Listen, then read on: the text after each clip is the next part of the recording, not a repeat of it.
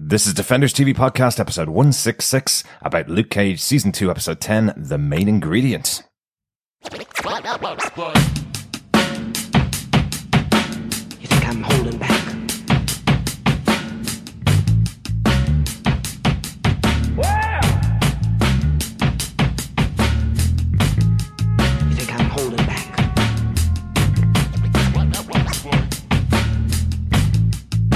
I'm out to save you.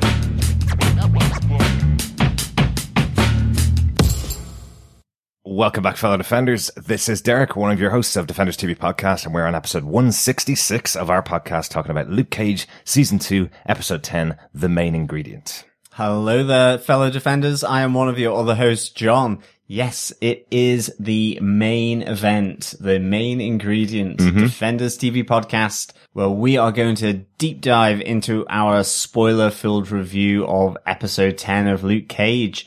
So, yes, fantastic. We get to see the Rand. Yes. Welcome back, Danny Rand. And unfortunately, as how these things always seem to work when we get to our main event of the series, unfortunately, Chris can't join us. So it is Gotham TV Podcast returning for Defenders TV Podcast, as myself and John also host Gotham TV Podcast. But no Chris, unfortunately, for this episode. I know he's absolutely kicking himself. Really hoping we're going to get a quick word from him about the episode. Hopefully we'll get it in time for the release on Friday for this one. Yes, hopefully, Chris, you enjoyed it as much as I did, because this was so good to see Danny Rand and Luke Cage come together in a Heroes for Hire type moment.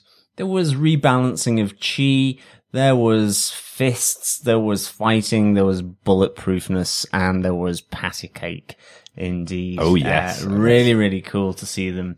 And so we hope that, fellow Defenders, you enjoyed this as much as we did. And of course, if you want to subscribe, leave a review, rate us, and please do head on over to our website at defenderstvpodcast.com and go to the subscribe section for any of your good or evil podcast catcher where you can listen to us. And of course, please remember that if you love podcasts, we are also brought to you in part by Stitcher Premium and Wolverine the Long Night. Head on over to stitcher.com/premium and put in our promo code Defenders, where you can get all 10 episodes of Wolverine the Long Night, which is a Marvel scripted podcast. It is open to all Defenders till September of this year. And of course, it stars Richard Armitage as Wolvie.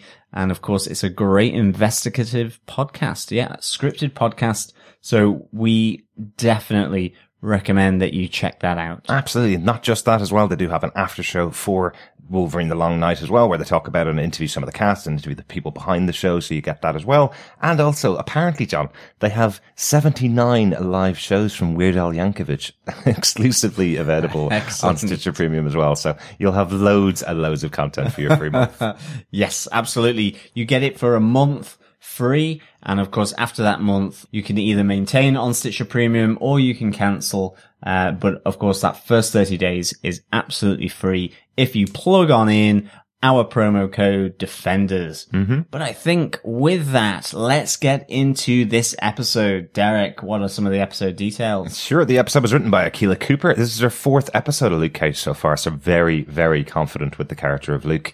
She also worked on American Horror Story, The 100, and Grimm, so lots of other TV shows that she'd worked on. I really like Akilah Cooper. Great writer for this show. Yeah, American Horror Story. Gosh, that made me a little nervy. Jump and scream most of the time. Yeah, but great. Absolutely loved it. From the minds of Glee. Who would have thought? I know. Excellent stuff. Ryan Murphy, fantastic showrunner for many, many shows. This episode was directed by Andy Goddard. We talked about him loads before. Most recently, he did 2 episodes of The Punisher. Wonderful episodes, Kandahar and Crosshairs, really 2 really good episodes of that season. He also directed Bar the Big Boss, episode 12 of Iron Fist season 1. I think that's the episode that we all absolutely loved of Iron Fist season 1. It had the big battle in the park, with Colin Wing versus Bakudo and Danny versus Davos as well. It was a really, really good episode. So you can see in his hands having an episode where you have Luke and Danny fighting together is a really, really good choice. Yeah, absolutely. Welcome back, Andy Goddard, and welcome back to telling the story of the Immortal Iron Fist. This time in Luke Cage Season 2. Really good to see these two team up, and I think really nicely done. Absolutely. And do you want to tell us what Akila Cooper and Andy Goddard gave us with your synopsis for this episode, John? Sure. Danny Rand drops by Pop's barber and insists on helping Luke Cage recenter his chi while they hunt for Bushmaster. Misty Knight pursues a traitor at the precinct as Nandi's absence from work raises her suspicions. As Nandi tries to leave the country, she is apprehended and brought to justice for her betrayal by Misty, who is offered promotion to captain of the Harlem precinct. Meanwhile, Luke and Danny's investigation lead them to an abandoned warehouse following a tip-off from Turk Barrett. Danny and Luke discover that the warehouse is attempting to grow Nightshade for John MacGyver's strength-imbuing potions. But as they fight their way through Bushmaster's men, he is nowhere to be found, and the trail goes cold.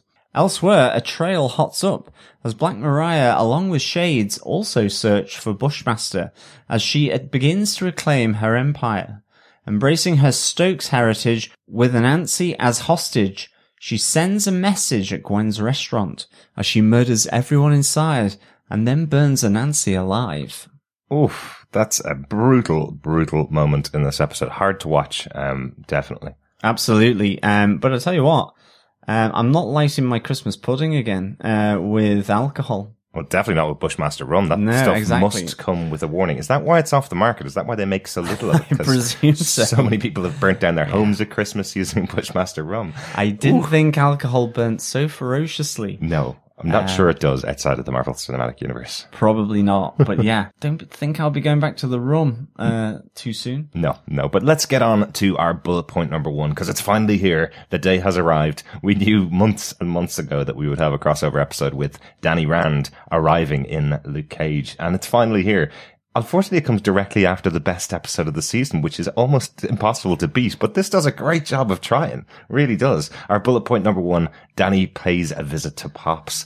We just starting out the episode, I have to say, it was a nice little touch that it's a couple of days after Bushmaster's escaped, and you see Luke arriving home to Pops and just being completely put upon by the people of Harlem. Everybody from, a girl who wants her boyfriend helped out to a brother who wants his little sister to start sleeping again because she's scared of Bushmaster. And they're all putting pressure on Luke. And it just sets up where everybody is at the moment just before Danny arrives into Pops. Yeah. And of course, there is the running gag all the way through this that Bushmaster really whooped Luke's ass. And the reverse being the truth. But yeah, a really nice gag all the way throughout. You can see Luke Cage becoming more and more frustrated with this idea that Bushmaster holds the upper hand in the minds of people in Harlem, and he's out there to try and correct that a bit. Yeah, I mean, it was great that Danny drops by into Pop's barber's shop, and it was just a really nice experience. I just really felt that these two kicked off where they left off, really, from Defenders. And really had a nice chemistry together. Do you know, the other person I really liked in this, it's not to steal Danny Rand or Luke Cage's thunder, but I thought this moment with D-Dub and his merchandise, it was really good. Like, I loved that moment where Danny fires up his Iron Fist in the barber shop, and you just see, like, the excitement on D-Dub's face, and you kind of like going, that's what we would all be like. I love all the merchandise. He's got the Power Man t-shirt on. There is the Sweet Christmas hoodie. And of course, he does also say Power Man and Iron Fist. Wouldn't that be a great combination? I'll have to get that put onto a t-shirt as well. Really, really cool. Yeah. I must say, I really enjoyed his enthusiasm here, D-Dub, in terms of what he was doing, how he was, really just chatting with Danny Rand here, like just saying how sweet the Immortal Iron Fist as a name is. Really, really this cool. This guy knows about branding. Yeah, exactly. Just So good. Absolutely, just hitting D-Dubs in exactly the kind of way that he talks. He knows exactly how to make yourself look cool. I also loved his Sweet Sister t-shirt for the ladies, and then he pulls out the Power Man t-shirt. So Power Man is now another proper name for Luke. We've only heard it said a few times, about 3 times, I think, throughout the series, that Power Man is another name for Luke Cage, but DW's branded that stuff now. He's got it on the original comic book colored t-shirt. He's got the yellow t-shirt with Power Man written over the front of it. It's one of his new designs. So we do see some great connections in here. Another great one we see later on in the episode is Danny wearing the Sweet Christmas hoodie, which is in green and yellow. Yep. Danny Rand's Iron Fist costume from the comic books as well. So really good stuff. It's nice to catch up with Danny here.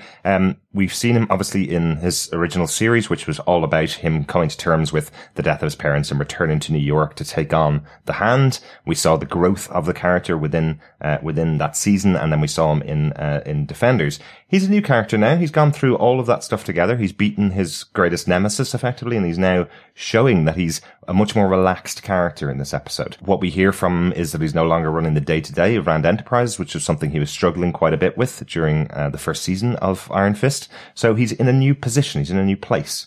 A couple of other nice little touches there. Yeah, and I think that is really shown where he just, as I mentioned before, where he channels his chi into his glowing Iron Fist. And it just seems so easy. It just seems so natural that there's none of this angst around it. And you even get Luke Cage saying, "You seem settled." He's at ease.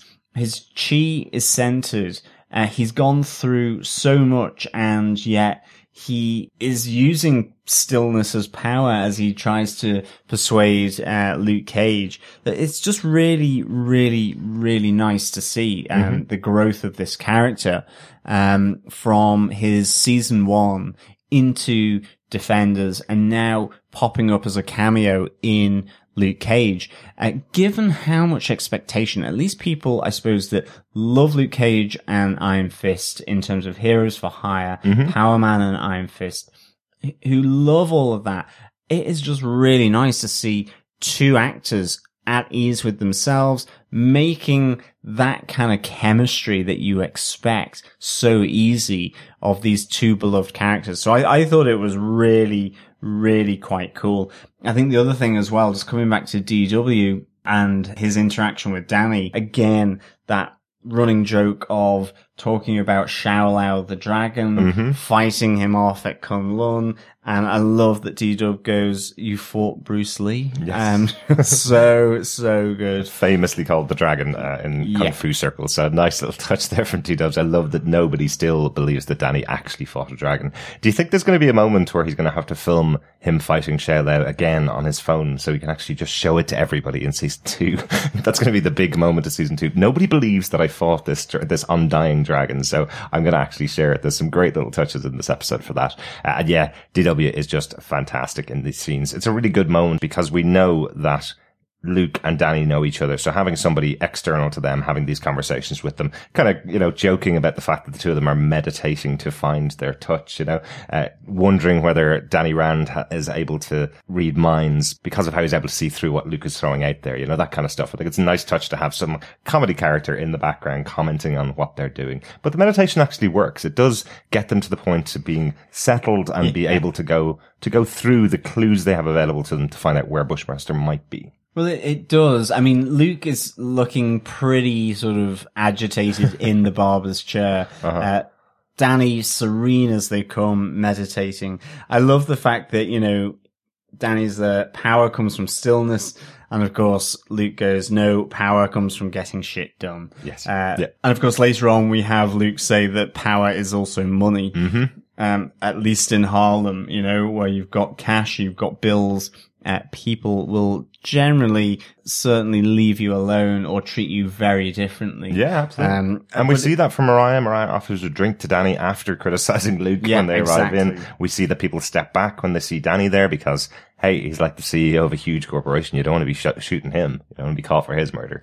But let's go on to the second point because most of this episode is all about Danny and Luke. So our bullet point number 2 is the Heroes for Hire finally battle it out. It's just, I don't know really where to start here because I just think it's so good. They go to Mother's Touch. You know, after the meditation, they realized that he must have been hurt. He had to recover.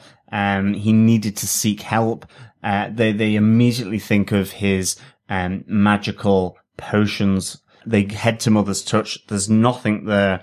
And I mean, again, I love the interaction there of Danny talking about old Ming at the apothecary in Kunlun, talking about these three principles of the body, the Lung, the Ukrapa, and the Badkan, and just how, you know, we get a little bit of additional insight into what Nightshade does, which is the Badkan. He needs more, but it becomes less effective, and that it poisons him. Yeah. You know, so we get confirmation here that, you know, this stuff is not doing Bushmaster any good whatsoever. You know, is it effectively killing him, turning him crazy? Who knows? And it's just really nice to have here Danny Rand, you know, recollecting Kunlun, his time there, but also then just recollection of The Chronic, the album that he had bought at Tower Records just before he had hopped on the flight, where, you know, both his parents ultimately came out of that dead, and he finds himself in Kunlun. So, really good reference to the two Dr. Dre albums here, The Chronic and The Chronic 2001. Yes, because 2001 is the better album, because that's the last one he bought before leaving for Kunlun. Yes. Yeah, but you see here that Danny is really confident in his abilities, and that's something that's really important, and something that wasn't really shown in the first season of Iron Fist. It's that he was the protector of Kunlun. He said it many, many times throughout that series, but he left Kunlun as already being quite masterful in his fighting. And I like that we see this kind of playing out. We hear a little bit about his teachings, which we didn't hear a huge amount about before, but he's connecting it back to things that he knows about. I like that it also connects Luke as to what Nightshade is. Luke kind of goes, so it's like heroin, basically. It makes you strong and powerful, makes you think you can do things you wouldn't be able to do in real life, but the more you take of it, the worse you get. So that's Luke's connection for it as well. Yes. But ultimately, they head on over and meet an old trawler of the streets here in Turk Barrett, who seemingly has gone legit in that he's opened up a head shop. Yes. I love his reference to Madame Gao. You know, again, for props for me. Hopefully she is not dead. She did not get crushed by the whole of Midland Circle falling on her. Yeah. But certainly Turk seems to have gone legit. They go to him to try and get some word as to where Bushmaster is, where the Jamaicans have gone. Because, I mean, it is quite eerily silent from Bushmaster at this moment. You know, is he dead? Is he seriously injured and is down and out?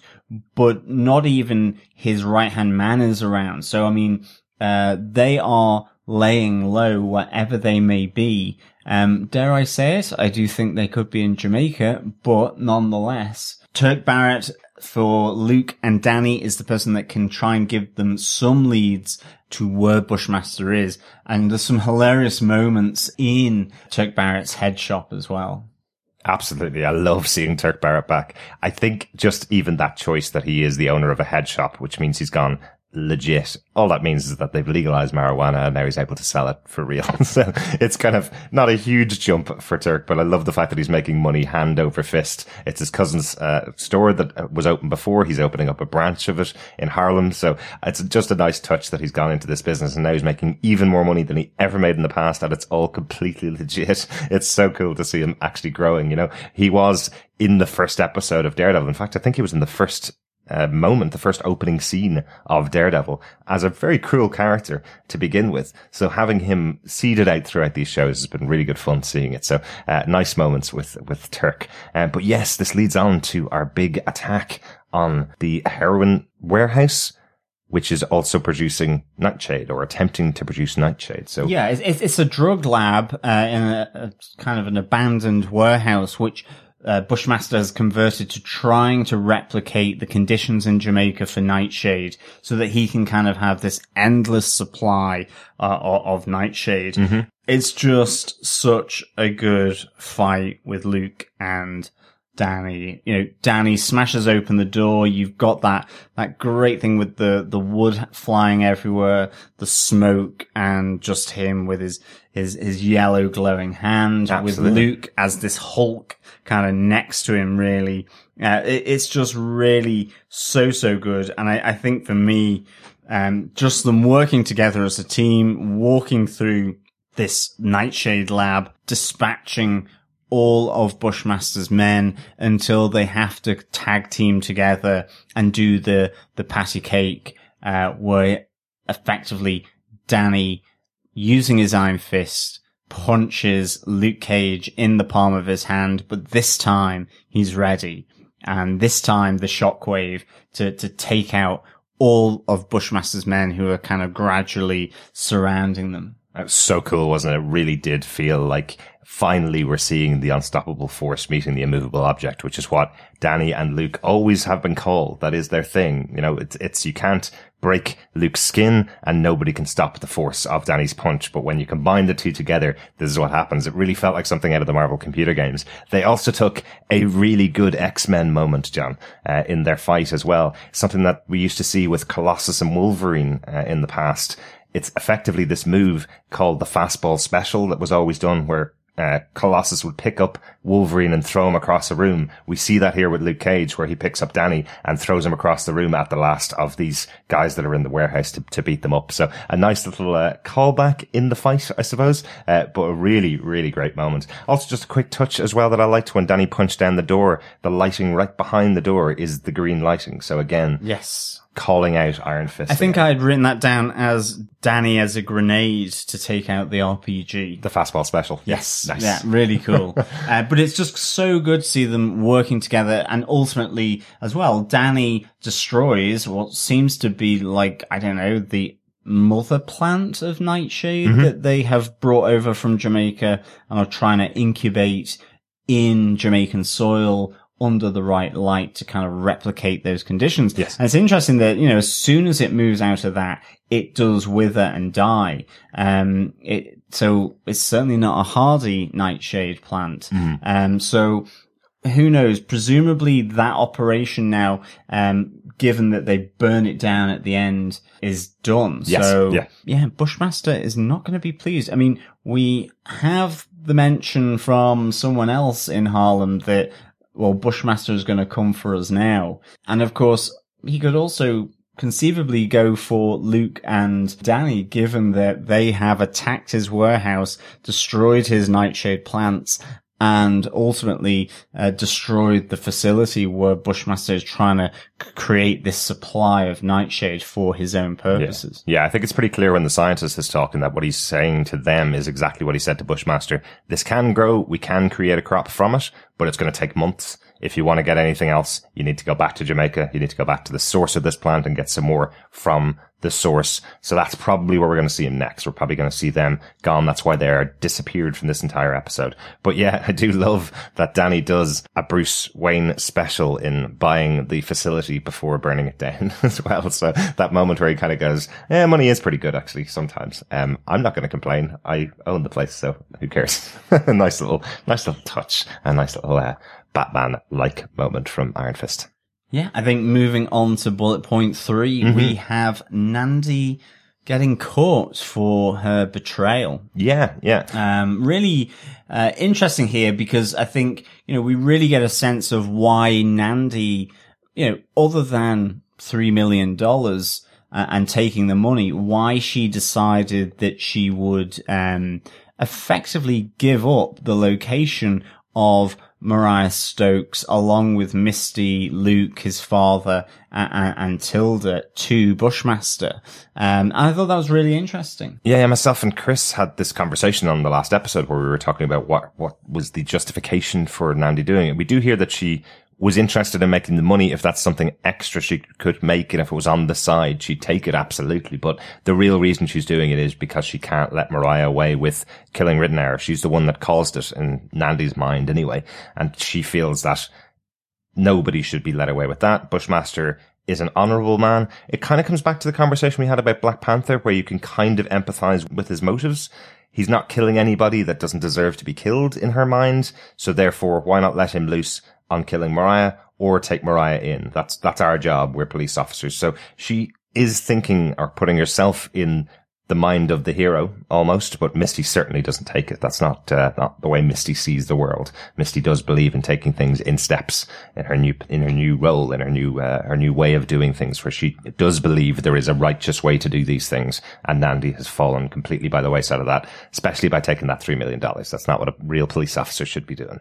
Well, I think it's that and putting probably her life and the lives of others at risk. And the fact that ultimately with everything that goes down, they have lost the chance of Mariah's testimony. So, I mean, everything really has reset itself to square one. They have to either arrest Mariah or arrest Bushmaster. Bushmaster is, laying very, very low here. Given that we have Ben Donovan now back on Mariah's payroll, he's back with Mariah, then, he has managed to get Mariah's cash back. He has actually said that Piranha did the transaction under duress. You can't do that, like I was thinking. So ultimately, everything has reset itself. And I think, it's really good that Nandi makes the point that she couldn't allow Mariah to get the deal to go free, given that they have all been geared up to try and take down Mariah. It is just a shame that being a detective, she uses her credit card to get a Uber to a private airfield where she is about to take off to go somewhere, presumably with her $3 million. Yeah. Which was quite funny, to be honest, given that she walks in, pulling her carry-on luggage as the police cars rock on up, and then she gets arrested. I mean, I think it was the weakest part of the episode, to be honest, but I do like what happens afterwards in terms of, you get the rivalry between Misty and Nandi as college graduates, and you get that kind of intenseness that kind of leaks to Bailey as well. Bailey and Misty were really strong in season 1, and even here, Bailey's at least is trying to give Nandi the benefit of the doubt, and he goes, you believed in Scarf, which Misty calls a low blow. But, so it really just show the shifting relationships within the precinct here between Bailey, Misty, Nandi, and indeed the chief of police. Yeah, the interrogation scene itself was really good between Nandi and Misty. I love how Nandi's trying to put herself in the position of the hero, as I say, but is just tying herself in knots, and Misty's having none of it. She's really trying to say how great she is and how wonderful she is, and she's always felt like she's in the shadow of Misty, or that Misty got opportunities that she wasn't deserving of, but Misty's having none of it. But Misty doesn't lose control. She steps away, says, "You're not worth it," and steps away. But you are right, that scene in the airport is atrocious. It's awful. It just doesn't feel becoming of the episode. It feels like something out of one of the CW DC shows. It just seems really tacky. Especially that moment when Misty says, "Turn around, I'll put the cuffs on you." She turns around with 8 other armed police officers pointing their gun at her, and then turns to punch Misty and run away. And you're going, this is ridiculous. She wouldn't have tried that, but at least it led to a great interrogation scene. And it also led to, and again, I'm sorry Chris isn't here for this one, because this is one he's wanted all season. We actually genuinely see Misty Knight get her promotion. We see that it's actually partly coming from her work at Midland Circle, which is the Defenders series, where she's working alongside other people and putting her life before other people. We hear from her chief, Priscilla, that because of her work at Midland Circle, where she put her life before everybody else, that's where she lost her arm, that this is the reason that she's going to now take control of this unit in Harlem. She doesn't actually say captain. She says you're going to be the leader of this unit. And part of the reason for this, even though there's no precedent in the past, she's jumping straight from detective to captain, effectively. The reason for this is because, well, they've got a bulletproof man running around Harlem proclaiming himself as the leader. They've got Mariah running around Harlem proclaiming herself as the queen. We heard early on in the episode that nobody in Harlem trusts the police to actually get the job done. Yeah. Yet you've got Misty Knight. If you get her to lead this unit, perhaps the people of Harlem will start to trust in the police force again. It's this idea that times have changed, but I mean, ultimately as well, Priscilla sees in Misty that there is a determination by her to do the right thing by Harlem, and that coupled with her seeing these confidential reports of the events that went down at Midland Circle, that she should be rewarded for this. So this is a really nice moment. We don't see her actually accept it, but we're assuming that she has done, and she will be the proud Mercedes of Harlem. I love that she calls her Mercedes. Yeah, I think me that's too. great. I love any character that calls her by her real name, not just Misty Knight. You know, it's always good fun. You can tell there's a long-standing relationship with them. Whether they liked each other or not is still to be decided, but I don't think they did. But this will probably mend some moments between them. John, let's get on to bullet point number 4. Another returning character and set for Luke Cage. We're going back to Genghis Khan's. So good. Which last we saw was blown up by a rocket launcher in season 1 of Luke Cage. Genghis Khan confirms she now has insurance, so Luke's able to do whatever he wants to in there, so it's all grand. So good. I must say, I was sat watching Luke and Danny in Genghis Khan's just wanting to get a Chinese takeaway or go to a Chinese restaurant. For some reason, I really got hungry watching this. And the food in Genghis Khan's looks gorgeous. Yeah. It really does look nice. And I think as well, it's just the fact that you have these two guys. You know, they came together over a dumpling in The Defenders, and here we have them eating more food. You know, food feeds the soul. We're talking about stillness. We're talking about balance. We're recentering. And it's a really good moment for these two to be sat down, sharing the Chinese food, really having a significant conversation about why actually Danny did pay a visit to Pops, and to reconnect with Luke, to come along with him to hunt for Bushmaster. And, you know, we have these moments all the way through here. You know, Danny takes Luke out to Columbia University to a real high point, you know, just before they go to Turk. Where he says, you know, you need to get up high, you need to regain your balance, you're off balance, and you know, all this is leading to the moment where he's actually trying to help Luke realize that he's become way too angry, way too annoyed. He's put blame on other people, or he won't listen to other people, and that actually by just breathing, relaxing. We have that when they go into that room with the greenhouse with the nightshade, where Luke is about to punch the door down and Danny kind of just pulls him back, and so Luke opens the door. Like, really, really good. It is. Okay, a little on the nose, but it, you know. Oh, that's a fun one. No, I like that it one. makes the point, exactly. Yeah. And just before they go to find Turk, they're at Columbia. Effectively, Danny takes a fight to Luke to try and really show to him that because he's so agitated, he's so angry, his mind is on other stuff. He can't focus on the fight. He can't focus on what he needs to do to bring in Bushmaster, that ultimately he gets sent to the floor by Danny. And here, in Genghis Khan's, the reason for all these hints along the way is because of Claire Temple. That's right. Yeah. Claire is the one that sent Luke in because she's concerned for Luke, as we saw earlier on, as we mentioned earlier on in the series, that Claire has made the right decision to walk away from Luke the way he is now. He's an angry man who can't stop his anger. He's letting everything get to him. And the stress of trying to take care of the streets of Harlem, he's using that as a justification for getting angry all the time. And what we see with Danny is he's going to give him some mechanisms to actually manage that. This is a great use of the Danny Rand character because he does feel like that Zen master, really, doesn't he? He has these moments just where he feels relaxed and totally in control. And he's probably not as in control as we believe, but he's exuding that so that Luke feels comfortable with him. And he's exuding that to show Luke the error of his ways and how he treated Claire, or how he didn't mind himself around Claire. He's a very, very powerful man. What I also loved about Danny's treatment within this episode is he looks like a competent warrior in this episode.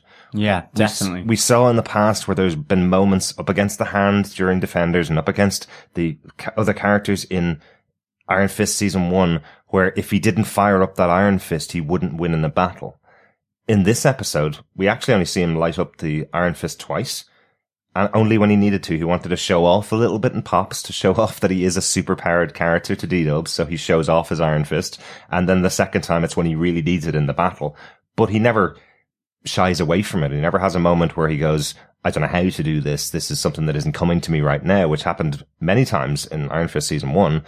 What we see is just a more relaxed, centered, zen Danny Rand. And it's great and really does help Luke Cage out. But it is a great reveal that it is because Claire still wants to help Luke out and thinks that possibly Danny could be the source of that help, could be the person to effectively give him anger management training for superheroes. Absolutely. And I think, Danny is trying to say, and put it across to Luke, the same thing that Claire has done, the same thing that Misty has done, is that, Luke is not alone. He doesn't have to do this stuff alone, that both Danny, Misty, Jessica, and Claire all have his back, if only he accepts them to help him out. And that's what he's trying to push Luke down that path, to recognize that he's got friends that will help him with what he needs to do. It's even that moment, where Danny says, I'm downtown, you're uptown. It's the same island, and we protect it. Luke tries to make the point, well, it's still Harlem. And he's like, it doesn't matter. We protect, all of this island. Yes. We're defending different neighborhoods, but we can team up and do that together. So I this is a really nice moment, I think, in Genghis Khani's, and it is just good to see these two coming together. Luke is still kind of concerned that what Danny really is starting to say is a lot of that Matt Murdock shit about protecting this city, my city, and all that. It's focused on Harlem for Luke, but nonetheless, Danny's trying to say, look, we work together, we defend this island of Manhattan. Exactly. And maybe that Matt Murdock shit is coming from the fact that possibly Danny Rand at this moment in time is standing in for Matt Murdock. Maybe. Who knows? We will find out in Iron Fist Season 2. But yeah, no, I do like that touch that he is saying we're defending different neighborhoods. So he is confirming they are still the defenders. Maybe we won't get a season out of it in future, but he is still going for the maybe we should team up in future. So we could possibly get a little bit of Luke Cage over in Iron Fist Season 2. And I would be all for that. Their interactions in this episode are just perfect. They're absolutely great. You could never, ever have had them without going through Luke Cage Season 1, Iron Fist Season 1, and the Defenders to get them to this point where they both feel comfortable, to get them to this point where they've dealt with their demons. As I mentioned earlier on, Iron Fist in Season 1 was going through something huge. He didn't want a best friend to tag along with to sort out the problem that he created, which was effectively leaving Kunlun alone and having it attacked and everybody inside killed. He did that. He has to deal with it. He got back to the Defenders and he came out of the Defenders a winner. He came out as the one who defeated his greatest enemy. So he is only now able to be this centered Danny Rand. I'm sure he's going to go through loads of trials and tribulations in Season 2. That's what those shows are for. Otherwise, pretty boring just watching Danny Rand sitting cross-legged in Colleen's dojo for the 13 episodes. But I really like this version of him being a kind of a guiding force for Luke Cage, because as we've been talking about all season, all of his friends have gone now. There's not that many people around. The only person he's able to at least bounce a thought off of is DW, who's really just listening to the thoughts, looking for the next t-shirt idea, really. But we do get a lovely moment to close out their scenes together, where Luke does ask Danny one last time, just since it's me and you sitting here, that dragon stuff, that's all a metaphor, isn't it? For something? Yeah, absolutely. Really good moment. Really good. And Danny comes back with, you can accept that you're bulletproof. You can accept that I have a fist that glows, but you can't believe in dragons. Mm-hmm. So I think, as you said, I cannot wait till Danny, in some way shows Luke Cage Shao Lao in Shaolin, or is it Kunlun? Because I love the fact that Luke Cage is like just not getting all the words. He's not getting the names, the references. Mm-hmm. He's calling Kunlun Shaolin, and he's going, the dragon, what's the name? It's Shao Lao, and really, really good. I like this conversation a lot because, it is that thing that is unbelievable, and it should be for Luke Cage, even though there's all this other stuff that's going on. I just love that is the thing that, Luke Cage just cannot get past. Yeah. I know you're a huge comic book fan, John, but I know there are also some really big comic book fans out there for Iron Fist and Luke Cage and Heroes for Hire. If any of you know, has there ever been an issue where Luke Cage was brought to Kunlun to meet Shao Lao? I'd love to know if there is some precedent for this, if they have actually had a moment where he's been brought to meet Shao Lao, because I don't know the issue. John, if you have it, you can tell me later. Yeah, hopefully get an issue that we can read of that happening. If not, maybe that will be something that we'll see. A little tourist trip for Luke Cage out of Harlem to Kunlun. But I think we need to get on to our final bullet point. Bullet point number 5. Mariah takes the fight to Bushmaster. Wow. What a turn of events. I mean, just loved Mariah, Black Mariah, in this episode. She absolutely takes the fight to Bushmaster. She really embraces Black Mariah, and she embraces Mariah Stokes. She has Anansi. She is so dismissive of the Jamaicans, of Anansi, of Bushmaster. She's dismissive of all their talk about the Maroons. She says, you didn't get your independence till 1965 or something like that. And then you were effectively a slave to the World Bank. Mm-hmm. All this kind of stuff. She really goes after Anansi. Anansi sees this darkness that is creeping in her that is matching Bushmaster's, and he says, you deserve all the brimstone you're gonna get. To begin with, Bushmaster being obsessed by Mariah Stokes, he felt sorry for her. Now he sees that they're two peas in a pod. He talks that, you go after someone, you go for that revenge, you need to dig 2 graves, because ultimately it will lead to the death of yourself or destroying yourself. And she's like, 2 graves is not enough. Exactly. She is obsessed with getting revenge, on Bushmaster, sending that message. And wow, I mean, does she send that message at Gwen's restaurant? And it's not only Anansi that's had a major problem with how Mariah's acting here. We see it right from the start. We see that moment when you mentioned earlier on, when Ben Donovan comes in and confirms that everything's back. She's got all of her money back. She's got her club back. She's the sole owner now again. Bushmaster's out of the whole situation. She's got it all back. And then she turns to Shades and tells him, we still don't have everything. We need the streets. We need to go after it all. And you can tell from that moment onward, Shades is back offside again with Mariah. He's gone cold on what she's looking at here. He's been telling her from the start, all she needs to do is sell that painting that she had in her office. She could have afforded everything she wanted, still had everything, and not been involved with Bushmaster. At this point, we're seeing she's got it all back again, and she's still not willing to take it all and walk away, to take it all and move into her position. She wants to go back to the dirty ass streets and get this thing done. She wants his head on a spike, or on a platter is what she says. We have that other moment with Shade standing beside her when she's in her roost in Harlem's Paradise, where she's saying, there are moments when everything works together, when you're ruling Harlem, that it feels like you're ruling the world. And Shades is just really nervous. You can tell that he has that real nervousness. Yeah, he's unsettled by effectively how far she goes to send that message. You're right. Even though he returns the gun to her that he took from the brownstone that we talked about a couple episodes ago, that he picked up the gun that's kind of the Stokes family heirloom. If you have a family heirloom that's a gun, it's really concerning. But he finally does give that back to her, saying he can now trust her. There's still something about Shades that he feels off about this. And then they go to Gwen's. And some of her men start to fall out. We have Sugar, who's rejoined the crew, and as they're walking Anansi down the street in this really kind of gruesome parade walking to Gwen's, it's not like they all got in cars and got out and got over there. They're all marching down the street to Gwen's, carrying Anansi with them in the street. And Sugar, another person we've seen back from season 1 and into season 2, he just walks away from the crew. He just goes, I'm out. This is not what I was signing on for. I was signing on as a bodyguard or as a helper. I'll do whatever she wants me to do, but this just seems wrong. And you can see that vibe is kind of going through the whole team. And as we say, Shades is having none of it when they get to Gwen's. Yeah, I mean, they both agree that they'll send a message, but how they send that message between the two of them is really different.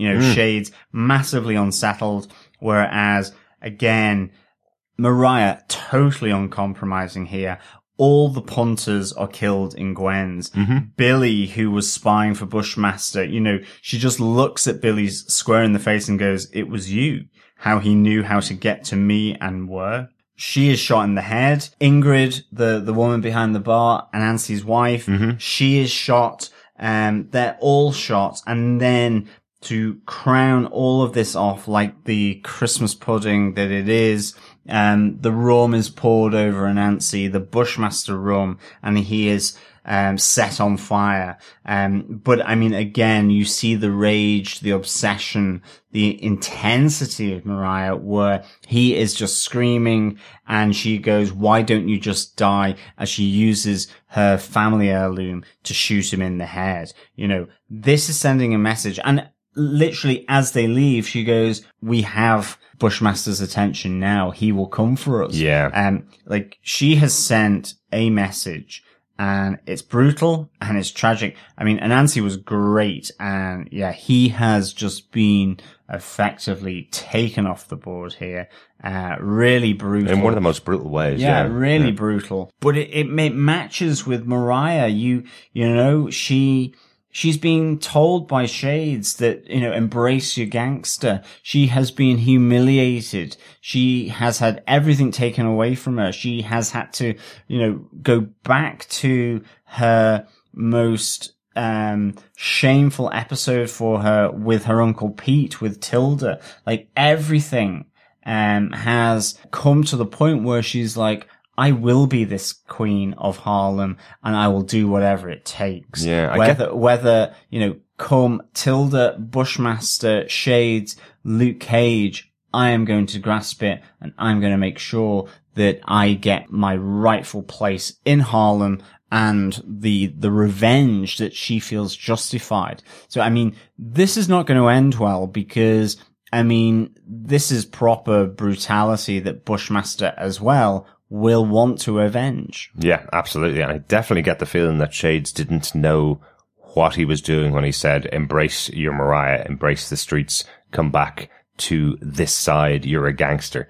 I don't think he realized what that really meant until this moment. It's a really good shot as he looks at the burning body of Anansi with his shades off, and we see the fire in his eyes, and you see a little tear in his eye again. You see that little moment where maybe it's just because he's standing too close to the fire, but it does seem like he's realizing, this wasn't the plan we'd set up. You can tell they've planned this, because the first thing that happens in the scene is, as Mariah and her crew walk in, they go straight for the camera that clearly Shades noticed when he was in Gwen's last time, and shoot the camera out straight away, and then they continue on with their plan. But yeah, as she goes back to Harlem's Paradise and takes down the Jamaican painting and replaces it with the Biggie Smalls painting, that's a huge message. As we saw earlier on in the season, she was so confident about having that painting of the two crowns, which was her and Shades. Now it's back to the Biggie Smalls painting, the Stokes King of Harlem painting, as it's kind of come to be known. And you get Mariah with the crown, both in reflection into the window in the roost, but also then as the camera turns around, she's there with the crown that's on top of B.I.G. On her as well. So yes, great bit of scene setting and direction there, saying that this woman is the Queen of Harlem with that crown atop her head. And there is no king standing beside her anymore. Not at all. Shades is really unsettled here, really out of it, definitely. Yeah. I think that's it for our top 5 bullet points, John. I've got a couple of quick notes about the music in the episode. Excellent. Is that cool? Go ahead. Because this was kind of heavy on music, and one huge, big guest star in here. We have Faith Evans performing on the stage of Harlem's Paradise. If you don't know, the song that she's performing is NYC from her new album. She's performing with Jadakiss.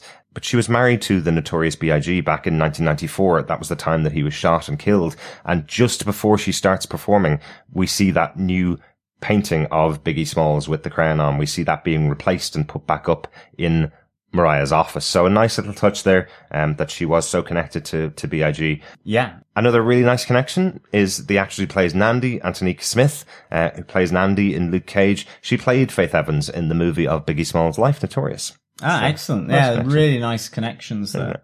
And I just have another question, which kind of only fits in notes because we haven't really mentioned it in the episode too much. My big question is Danny Rand a dope smoker, John? Does he smoke a lot of weed? Because there are a couple of references in there. I love that moment when they're standing in Mother's Touch and Danny and Luke are chatting away, and Luke says to him, what would you know about the Chronic, meaning weed? And Danny goes, oh, well, you know, everybody's supposed to say they love Chronic, the original album, which is Dr. Dre, obviously, the album, but I much prefer Chronic 2001. I know that's not a weed reference, but there's a better one later on when they're in the shop, in the head shop in Turk Barrett's, and Danny picks up the dragon, and goes, oh, I'd love this. And Luke says, do you smoke, Danny? And you get no response off Danny at all. It's because of hippie Danny. He has to smoke. He's such a hippie. Yeah. It relaxes. It gets you in tune with your senses and your chi. I would never do it because I've never done that for me, so not a chance. I do like the touch that he's picking up a dragon as well, a dragon pipe, because that's much harder. The actual phrase chasing the dragon is a term for taking very, very hard drugs. So I don't think he was going to be using this hash pipe as a crack pipe. Hopefully not. Hopefully not. He must be centered in his chi. He doesn't need drugs for that. So.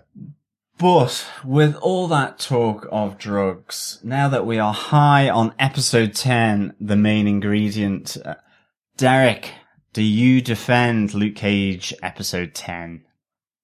I absolutely defend this episode. It was fantastic. Genuinely, the emotion of the previous episodes, how much was going on in episode 9, and we gave it all the highest of recommends, said it was our best episode of the season. This is as good for so many different reasons. There was so much other good stuff in here. Seeing Danny and Luke playing together on screen is so good. It really made you feel like how a season of a show could work with these two characters, and Misty, and obviously Colleen Wing as well, and Claire Temple, all in there in a season of a show. You could see them all working together, and Luke Cage has striven really hard to have its own voice, and to have that managed alongside bringing in a character like Danny Rand, who comes from a completely different world.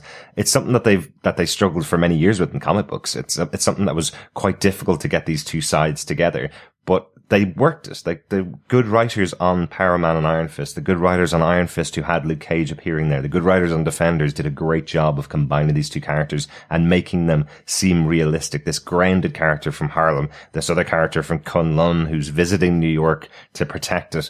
They work really well together for very good reasons, and they're all plainly on show in this episode. Akilah Cooper did a great job writing it. It was such a good time. Really enjoyed it. So high defend from me. John, do you defend this episode of Luke Cage, the main ingredient? I do defend this episode of Luke Cage. I give this 5 M's. Marley, marijuana, murder, Marley, marijuana out of 5. I really do. I love this. I mean, to have these two together, Luke Cage, Danny Rand, fantastic. Heroes for hire, working through a case, fighting together, counseling one another. The jokes, love D-Dub, absolutely fantastic, hilarious, like interchange as Danny is there in Pop's Barber. Yes, there's a little weak point, I think, with Nandi getting arrested at the airport, but it doesn't take away from everything of these two characters coming together. I love the absence of Bushmaster. Where's he gone? How injured is he? What is Tilda doing to him? But seeing as well the psychotic growth in Black Mariah Stokes coming to claim her crown through the debris and the collateral damage of Gwen's restaurant and everything that goes on there, is scary and fantastic, to see this. And of course, for Misty to be crowned head of precinct or head of unit because of the work she's done, in Harlem. Really good episode. I think really feels the essence and soul of this, season, along with the last episode as well. Great writing, great acting, great direction, great everything, I think, here. Really enjoyed it. So yes, absolutely defend this episode of Luke Cage. Excellent. And you mentioned something that we forgot to mention throughout the whole episode. Mariah does take her name back of Stokes as well. Really importantly, really does. That dream, that fantasy that was the Dillards is gone now. She is now Mariah Stokes, and Mariah Stokes forevermore. Absolutely. And now let's reclaim feedback. Remember, you can send in any feedback you wish to on any episode of Luke Cage Season 2. Obviously, the next one being episode 11, but any of the episodes of Luke Cage, or indeed your thoughts on the season as a whole. You can send in voicemail through to our website at defenderstvpodcast.com. Just click on the right-hand side tab, or you can send us email through feedback@defenderstvpodcast.com. We are also on Facebook as well. Just head on over to facebook.com/groups/Defenders TV Podcast. Join our community, join the discussions, join the chit chat there on our Facebook group. And of course, please like our page as well. You're running out of a bit of time to get your feedback in, get them into us as soon as possible, because unfortunately it is July going into August. So that does mean holidays are coming up soon. So we're going to be recording our episodes a lot quicker than we normally do. We'll still be releasing them every Tuesday and Friday to get through them until the end of the season, but we may not be able to stick in late coming feedback. So get them into us as soon as you possibly can at feedback@defenderstvpodcast.com or over on our group on Facebook, as John mentioned. Yes, our first bit of feedback comes in through Facebook, and it is Rebecca who says, I need to watch it again, but they got so much right. And D-Dubs was hilarious. This was exactly how you take a character from the comic and keep his core, but change everything else about him. Thank you so much, Rebecca. Yeah, I mean, I don't know whether you're talking about D-Dubs there or it's Danny Rand. I think that's Danny. I think it probably is Danny Rand. But I thought Danny Rand seemed to be the chilled Zen master, who looks good in a fight and can whip out his iron fist whenever he wants to. It looked really, really good. And I just think it does show that evolution from season 1 of Iron Fist. I think it's really quite interesting that, you know, that first outing of Danny Rand and the Immortal Iron Fist got an awful lot of flack. I still personally have a huge soft spot for it. I don't think it was perfect by any stretch of the imagination. Maybe you could argue it's not what, say, if I had been the showrunner, of course I'm not, would have done with that. But I do think that the development, the evolution of Danny Rand, of the Immortal Iron Fist from season 1 through the Defenders into now Luke Cage actually is really quite nicely done, whether by design or by accident. I think it's really nicely done. Or course correction, of course. Yeah, it could be course correction, indeed. But I think it's been really nice. And I think it also helps that 3 of the last 5 Marvel Netflix shows have had Danny Rand in it, either in large part because it was his own season or he was integral to the Defenders, or now with this cameo. And indeed having Colleen Wing, that essence of the Iron Fist shows as well, I think has really helped to give that continuous feel to Danny Rand in this world. I think we've made that point that Jessica Jones and Luke Cage have had 2 years between their original shows. Danny Rand will have his second season out this winter. Well, we'll find out that this weekend at San Diego Comic-Con when the show's going to come out. We're hopefully going to get a release date at San Diego Comic-Con. We know there's a panel with all the cast there, with the new showrunner there. Hopefully going to be showing the first episode, so we have an idea of what's going to be happening in Iron Fist season 2, but you're absolutely right, John. We did get him. Iron Fist season 1 followed very quickly afterwards by Defenders. So the first show really where a character has had 20 episodes within 1 year. That's really what happened with Iron Fist. Then it was only with Jessica Jones and with The Punisher season 1 that we missed out on Danny, but he's back again and made a great impression this episode. I love that you enjoyed it, Rebecca, because we absolutely loved it too. There's just a moment we didn't even mention where Danny has a moment with Luke where he gets him knocked out on the floor without throwing a punch at all. He just does a fantastic flip, swirl, twist, and Luke Cage is lying on the floor beside Danny Rand, showing the power that is the Iron Fist, showing the power that is a trained martial artist that doesn't need to use the Iron Fist. He's absolutely fantastic in this episode. Loved it. Doug Green also echoed the same sentiment, saying this is the best episode of the season for me. Absolutely, Doug. This episode, and I think for me, the last episode as well, so good. Really connecting in with Harlem Luke Cage as this character. Really, really good. And also over on Facebook, Tari says, as someone who had to push themselves to get through Iron Fist Season 1, I've got to say I really enjoyed seeing Danny in this episode. I'd watch a whole season of the Luke Cage and Danny Rand show. I'm still waiting to see if Shades or Mariah die this season. I just don't see them both making it to the end, and I'm pretty much Team Shades at this moment. Interesting. I completely agree with you that I'm not entirely sure that Shades or Mariah will both come out of this season alive. It would be a shame to see both of them go, but I have to say, Mariah for me, is probably going to die because she has been so obnoxious, especially what happens, in Gwen's restaurant. I mean, that is ripe for revenge killing all over it. As well as the treatment of Tilda. You know, is Tilda going to come in with a sort of a crafty, knife to the back? Who knows? Or will Shades turn on her? She really is not endearing herself to anyone in Harlem. And I suspect even Misty and Luke, after they get wind of this, are going to go, what were we thinking, trying to give her a deal of immunity? You know, maybe Nandi is right here in that sense, given what she's turned into. Yeah. Shades, I think, is unsettled, and I think we'll see if he survives. But I hope they both do. But at the same time, dramatically, if one of them gets taken out, I think it will be massive for this season. Absolutely, absolutely. Thank you so much for all of the feedback over on our Facebook group. And again, if you want to send us in any feedback before the end of the series, send it to us at feedback@defenderstvpodcast.com as email, and over on our Facebook group at facebook.com/groups/defenderstvpodcast. You can also write a review for us on any good or evil, bulletproof or bullet-riddled podcast app by going over to your podcast app and going in and setting a review. Haven't got many reviews this season. Unfortunately, the only review we've had was somebody telling us that Chris needed to raise his mic levels, which isn't really a review. That's more of an email that you probably should send us, isn't it? Well, it was excellent. We've been able to tell Chris to raise his mic levels. Yes, by him not joining us for an episode. Sorry, Chris.